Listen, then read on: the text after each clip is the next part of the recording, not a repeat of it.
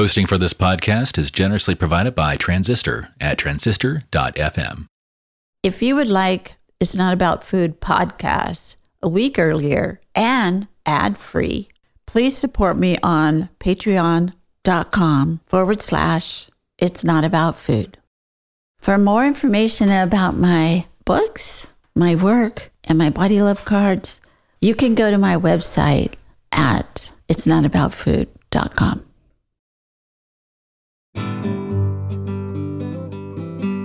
Hi, my name is Laura Lee, and this is It's Not About Food. So it's not about food, and it's not about weight. What is it about? Everything else, because it's never ever about food or weight, never ever, not even one time, not ever, ever, ever.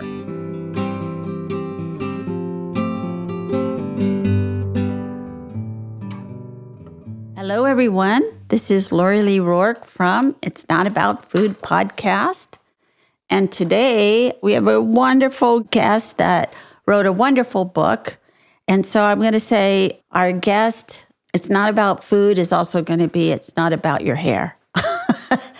But we're going to talk about spirituality and how that ties in with what we're both going to talk about today. So the card is the goddess is standing. She's sort of holding the sun over her head. And the deer power animal is looking up at her. And it's a very bright card. And her feet are firmly in the earth. And her arms are reaching for the heavens and the sun. And, you know, there's a lot of light and dark in this card. So the back says, at the heart of every person is a yearning from the deepest part of our souls that must be heard. It is a desire to awaken, embrace our whole selves, and see past the limitations we have put on ourselves. It is the knowing that we are connected with a universal love and spiritual presence that holds the flame of our true essence of love and light. When we begin to accept that each of us was born with divine spirit, then we can stop the struggle with defining ourselves as good or bad by our body size or the food we eat. We can then move on to simply expressing our true selves.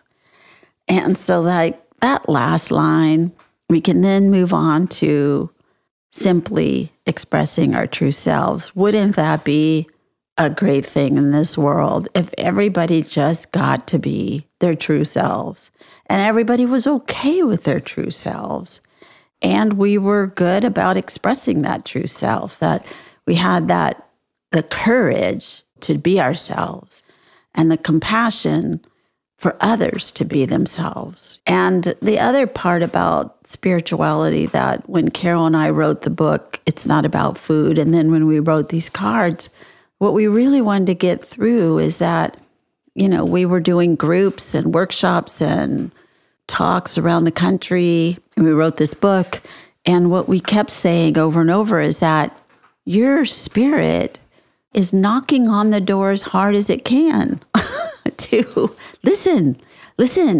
We're more than a dress size or like your work, more than your hair, more than your house or your car or your boyfriend or your money, or you're so much more than that.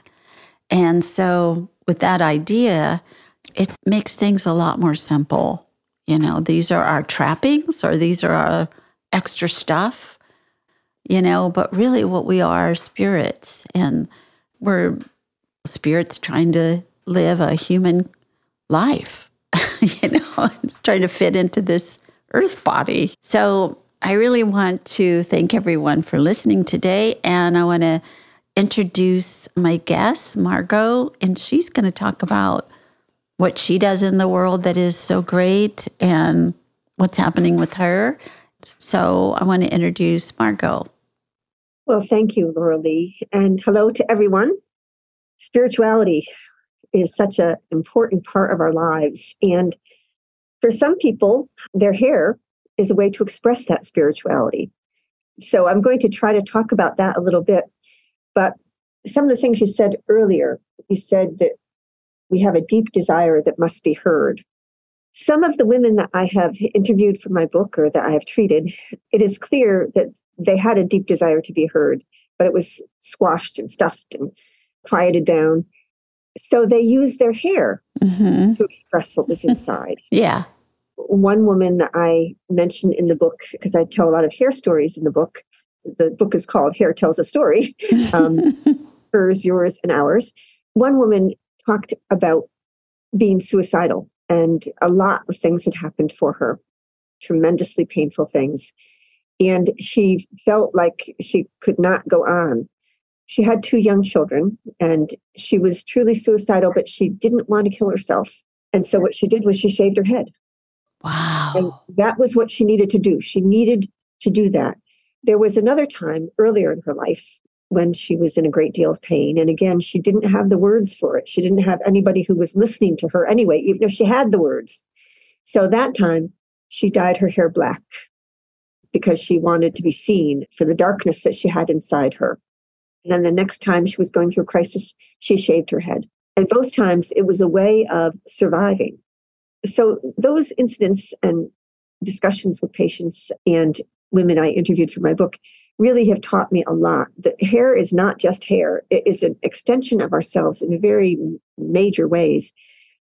For some women, hair was controlled a lot in the family. Maybe mom or grandmom or aunts all wanted her to look a certain way. So in some families, everybody had to have their hair a certain way. I know people who I knew as children who are now adults, and their hair is exactly the way it was when they were kids. And that was exactly the way their mom's hair and their aunt's hair was. So no change. For other people, changing their hair is a great way of self-expression and getting their spirit out. For the women who don't change their hair, I think the security of having the kind of hair their mom had, their grandmom had, their aunts had, has given them a spiritual foundation. It's different for each person, but hair is a pretty spiritual kind of thing. And I know that not everybody would necessarily understand that.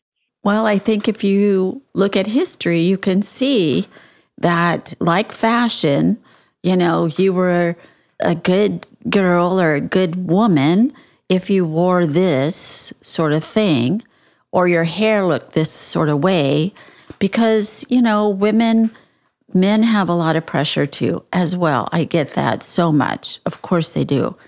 But if you look back, women couldn't own any property. They couldn't live alone. In the 70s, I couldn't have a checking account. My stepfather had to sign for it. Even my mother couldn't do it. I had to have a man sign it. Yeah, we couldn't have charge cards till 1975. Yeah, and I didn't really think anything about it. I mean, I kind of was annoyed, but it was just the way it was. And it wasn't until many years later that I thought, that was not good. That wasn't okay. Because I had a job. And why couldn't I keep my own checkbook or credit card, like you're saying?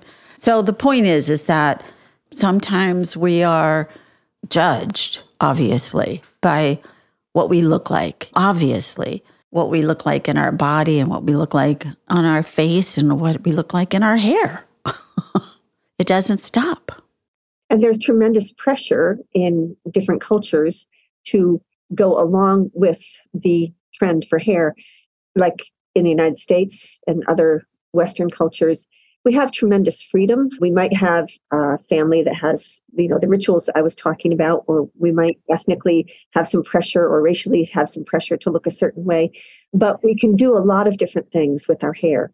If you were living in Iran or other conservative cultures, you would not be able to do that. We would not be having this discussion. In fact, in September of last year, of 2022, Masi Amini, a 22-year-old woman, came out of the subway system in Tehran, and a few hairs were outside of her hair covering. They just had fallen out. She was arrested by the Iranian morality police, and she was beaten to death in custody. The police do not admit that they beat her to death, but she was a well person. She gets arrested by the morality police just because of a few hairs hanging out, and then she's dead within a couple of days. The good thing that happened was that a tremendous international attention was paid to that. And there is pressure on the government to be more liberal, if you will, with women to let them express themselves more. And a lot of women have gotten rid of their head coverings and burned them and all of that. But just imagine if we were living in a culture like that, what our experience would be. Well, yeah, and it continues. They're still killing women over there every once in a while when they get together and protest and take off their hijabs.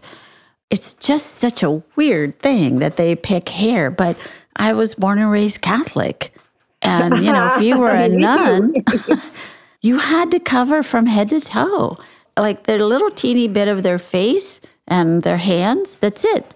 I mean, full on habit is what I grew up with. But the priest of the same church could wear short sleeves and regular pants and tennis shoes. This is in Texas, full black, giant black thing. Well, I live in Connecticut, which is much more progressive than Texas, but we have the same traditions up here.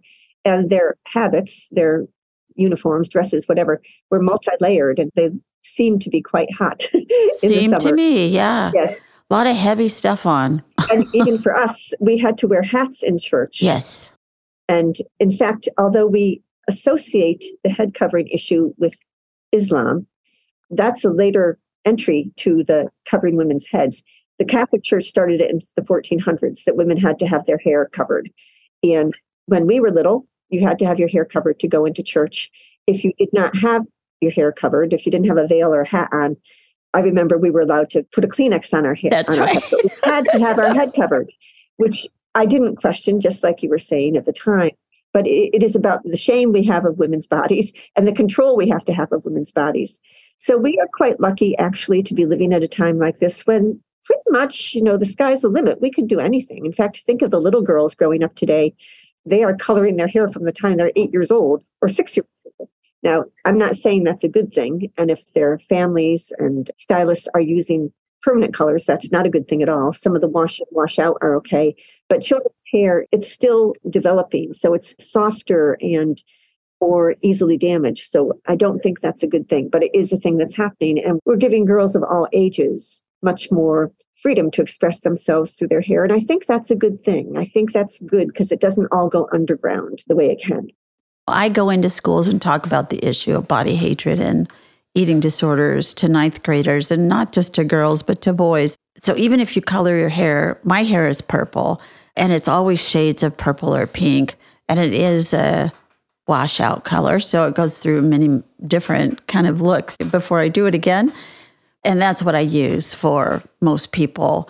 When I was a hairdresser, I always use first, try to do no harm, organic color, organic everything, if I could. But the girls and the boys will have different color hair, or they'll have a different kind of outfit on, or they'll have different kind of shoes on. And they're very expressive. They're very creative and they're very expressive, which is great. But I do notice everybody in this school looks like this. Not everybody, but this whole group of people look like this. So we still have these cliques, is what I'm saying, is that you're not really free. If you're the person who is what we call goth, then you need to look like this, and that's the only thing you can do. If you're a jock, you need to look like this. If you're, it's sort of like you can't cross over.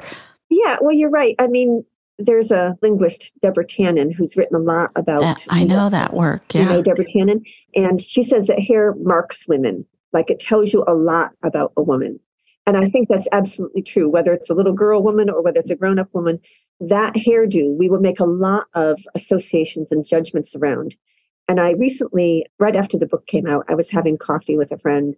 I was just saying random things about the book and random things about hair. And I said to her, people make a lot of judgments about women based on their hair. And she instantly went through a lot of judgments she's had about women and their hair. And this is a woman I know really, really well. She's a close friend.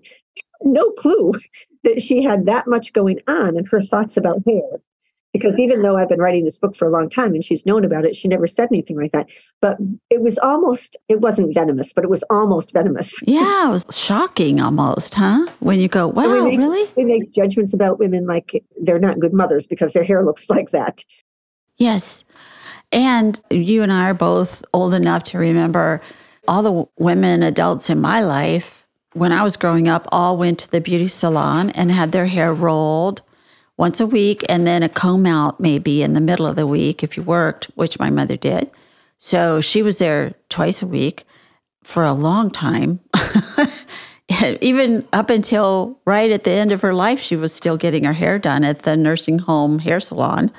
And I was supposed to look like that too. But then at some time, I was able to grow my hair and have it really straight and long and have really long bangs. And it was okay for whatever reason.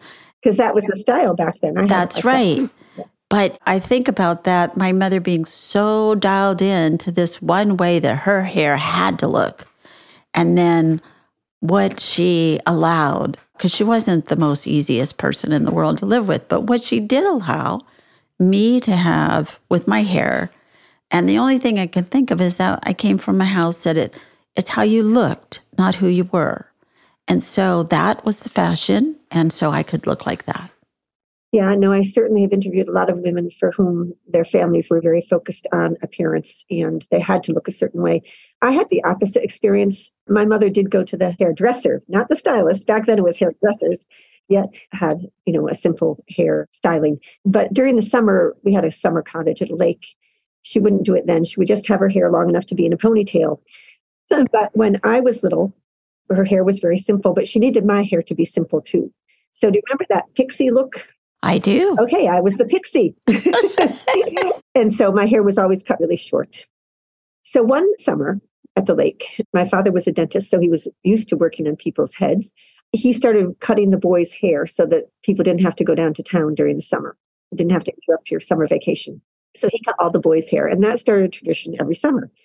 So a summer or two later, my mother puts me in the lineup for the haircuts, and he's doing the haircut. So I was pretty much like a butch with bangs. Yes. I wasn't different.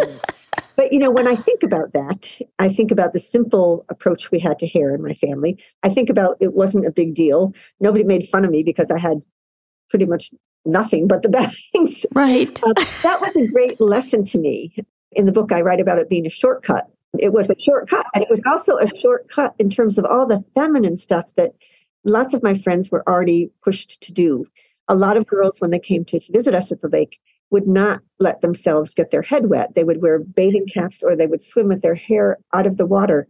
I was always in the water and my head was always wet.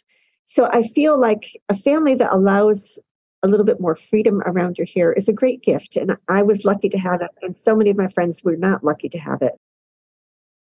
If you would like to have a weekly newsletter that has some information about recovery, or what people are doing in the world, or what I'm doing in the world, and just information about how to recover and what to do and how do we have faith and trust and love and openness to our own selves, you can go to my website at itsnotaboutfood.com.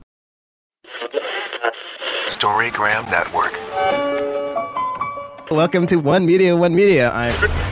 When you're whining with nurses. It's a place I like to call The Bleed. My name is Laura Lee, and this is It's Not About Food. Storygram Network.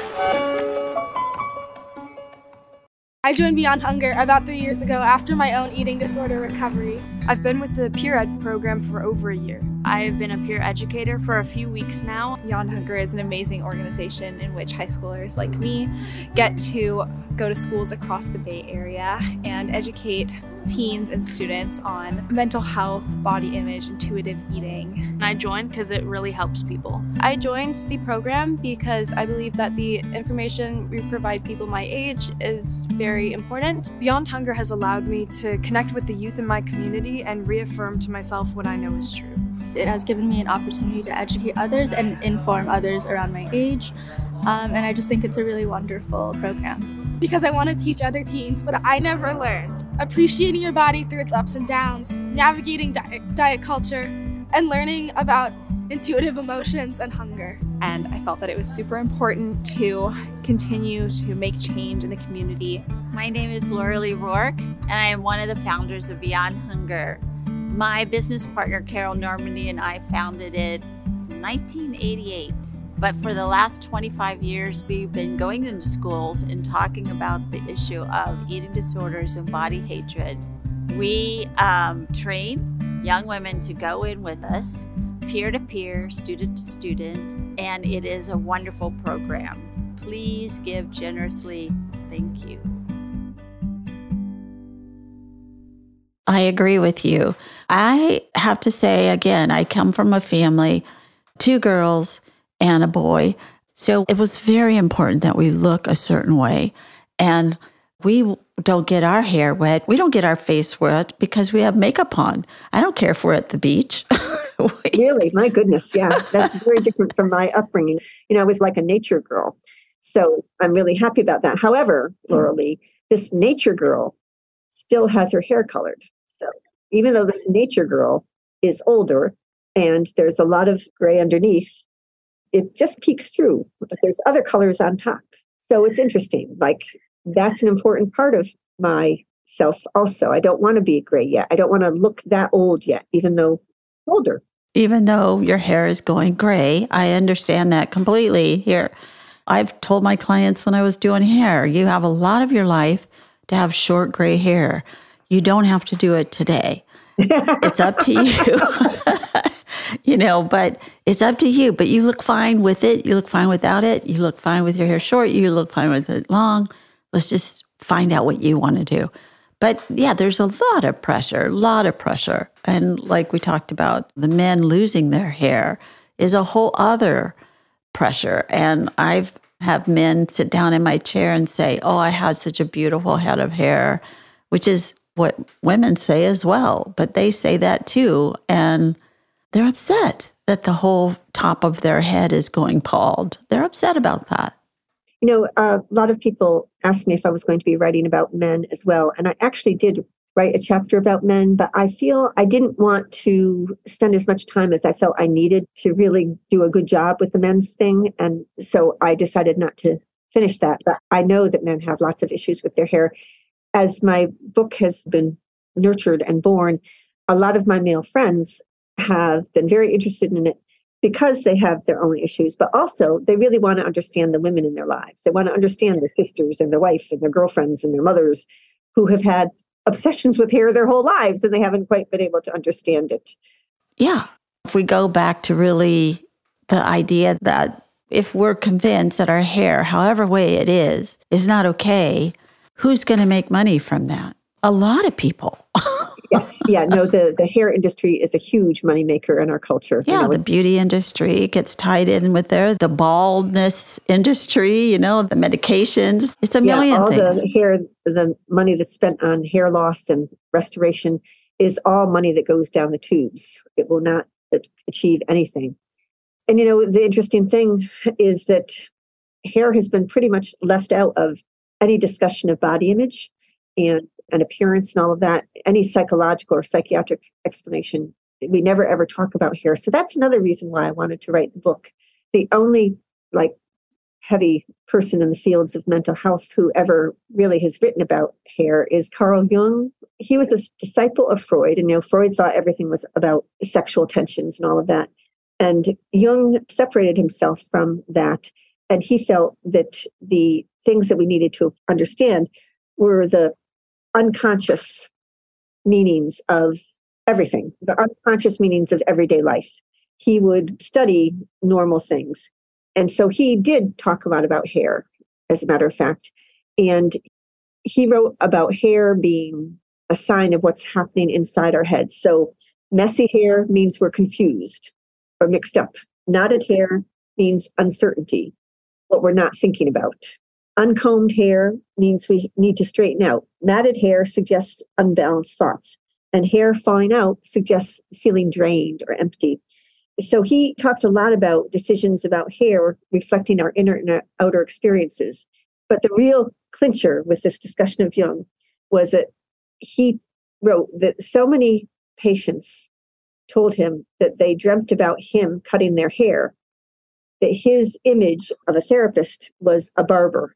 It was kind of like that's the best image for a barber, for a therapist, is to think that you're a barber. You are working on the person's hair. You're really working inside that hair and inside the head. But I just find that so fascinating and interesting.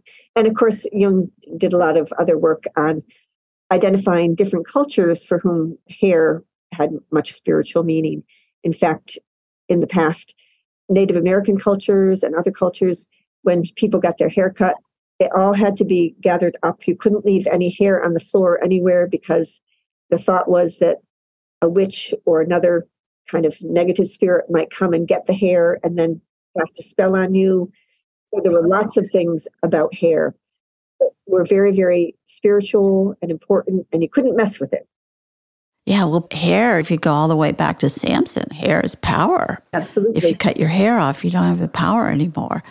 And while you're talking, I just think about all the different ways that this really goes out. And again, I was a hairdresser for many years, and I had clients who would come in, they just found out they had breast cancer, and some of the treatment would make their hair fall out. And so many of them would come in and say, I'm going to take control of this situation. I want you to shave my head. And so we do a whole ritual about that yes, you are saying, I'm not going to just wait around for my hair to fall out. I'm going to look this way now.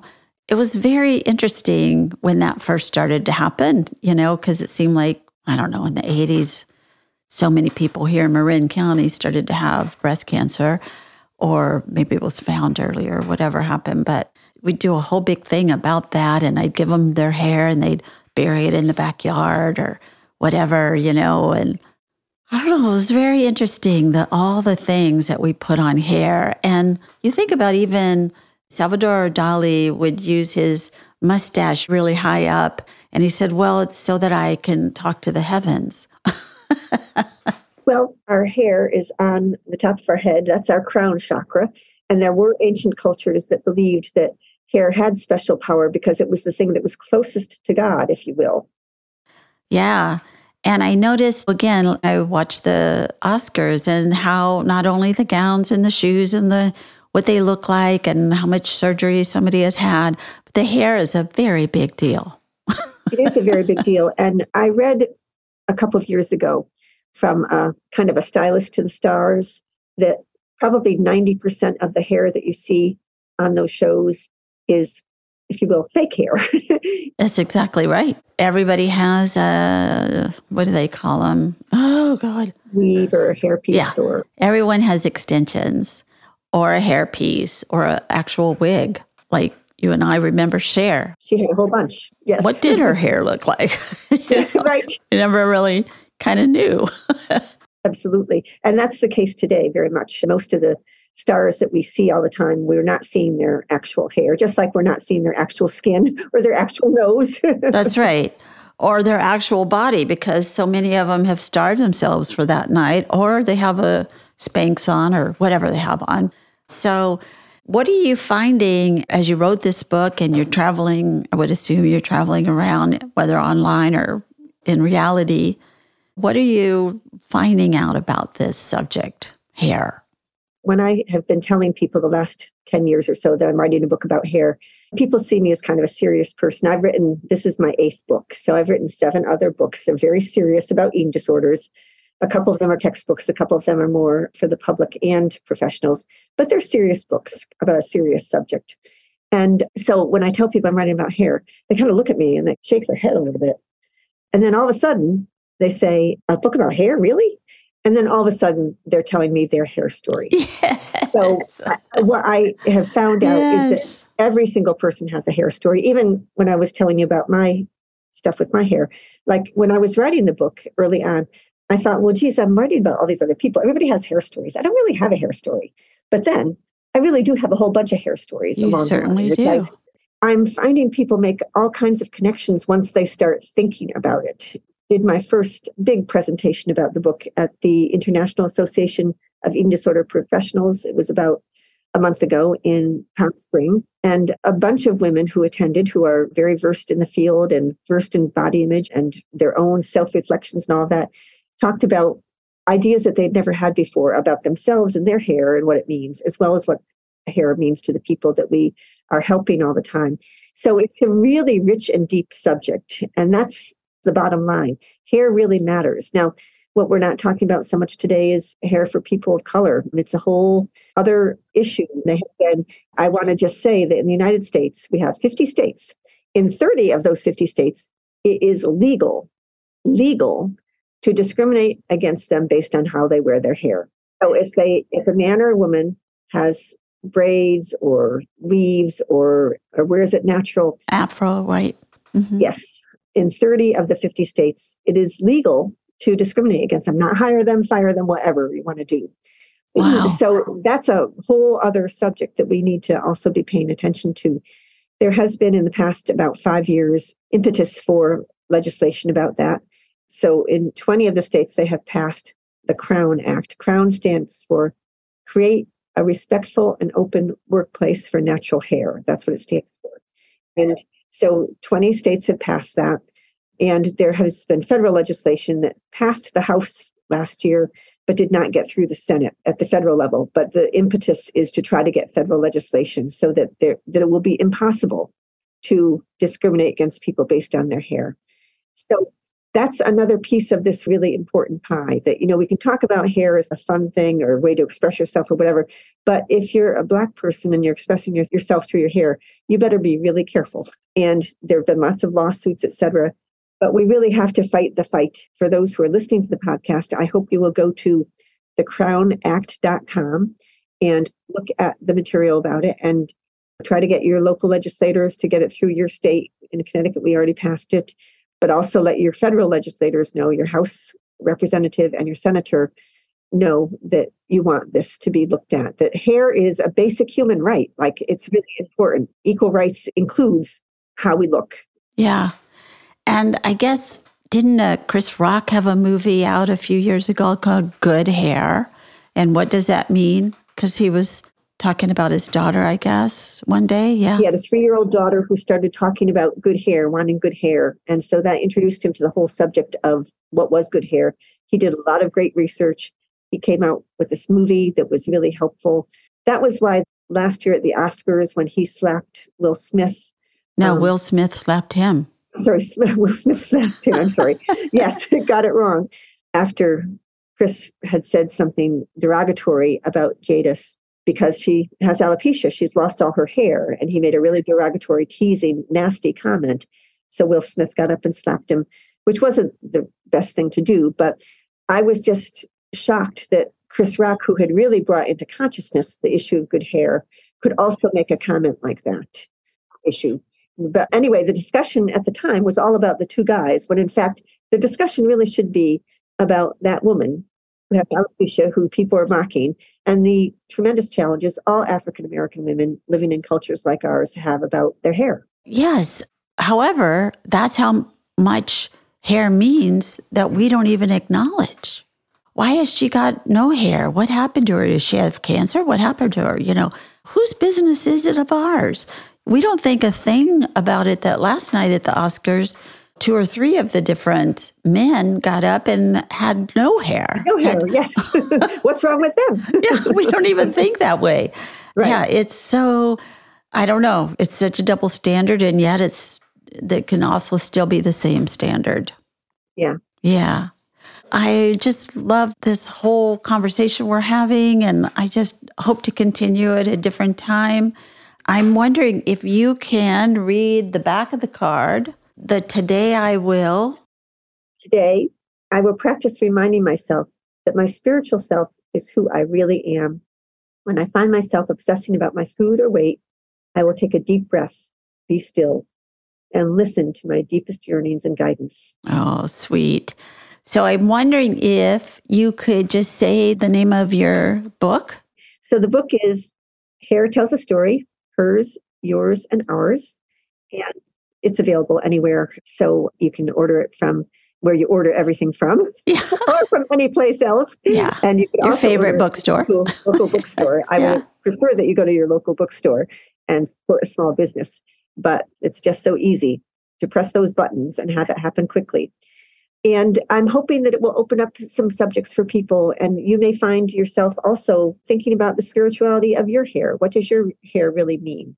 What's on top of your head? What is on top of your head is often in your head. Yes, I love that. I love that. I think about myself. I have had every kind of hairdo you can think of in the years, but I feel most comfortable with long hair. And I think that it's because I'm a Leo. and I have to have my Maine. I don't know if that's true, but that's what comes up for me, that I don't feel right unless I have this giant, big old unkept giant hair around my face.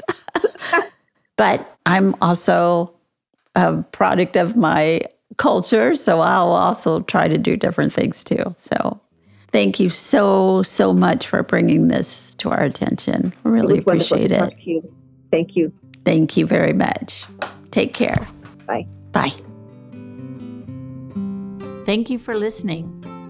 And be sure and follow me on Patreon, Instagram, Twitter, Facebook, and itsnotaboutfood.com. Thanks.